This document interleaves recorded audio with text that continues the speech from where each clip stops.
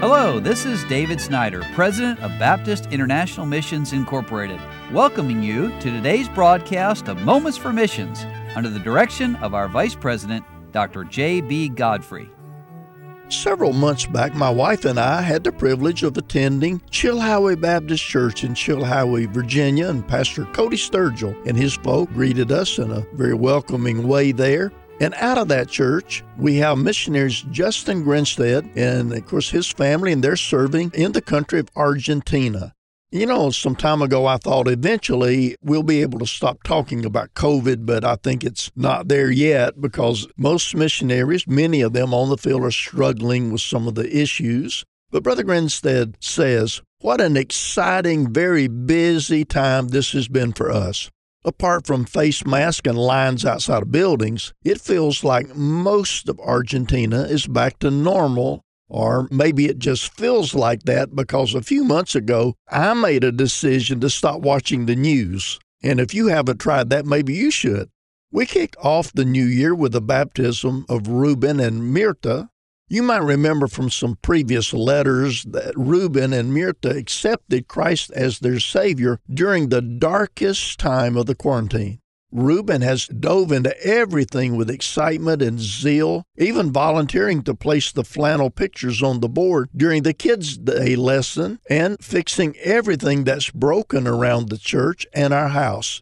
It seems that one of Ruben's favorite songs is, "I Have Decided to Follow Jesus."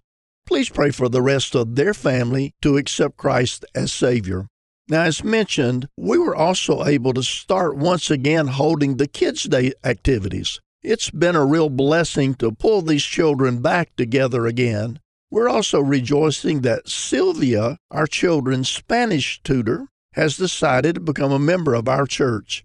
She gives a clear testimony of accepting Jesus as her Savior in another city when she was 19 years old, but never having a good church to attend, she didn't grow as a Christian or in her understanding of the Bible. Please continue to pray for the salvation of her husband, Walter, and her daughter, Amelia. Well, that reminds me to say that I think every missionary in all of our places around the world could say that not only do they wish to see people saved, but they wish to see people getting into church where they can be taught and discipled and continue on in their Christian lives and also have a burden to reach their husbands and wives and sons and daughters and moms and dads and friends. Well, the Grinsteads also say, as concerning our immigration status, we're still waiting on government offices to start opening again. Imagine living in a place where all the offices are shut down, but that's often the case. We were told that the Registry of Religious Organizations has reopened, but they have a new director, a new office location, and new contact information. Just this day, I received an email from the immigration's office asking us to come up for appointments on the following Wednesday.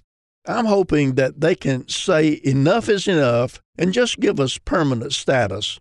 Well, it doesn't hurt to hope, Brother Grinstead adds.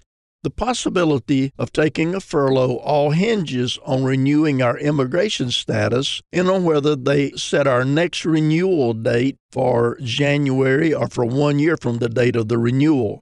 So please keep us in your prayers, and as always, thank you for your faithful prayers and support. And that does remind us that we need to pray for our missionaries. And one of the purposes of Moments for Missions radio broadcast is to remind you that God has fine missionaries serving all over the world, and they need our love and our encouragement and our prayers. So pray for Justin Grinstead and his family in Argentina.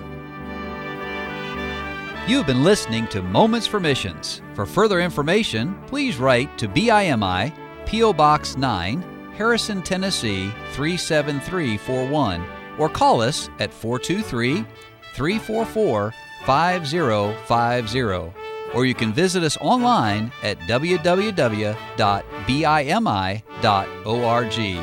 Until next time, may the Lord richly bless you.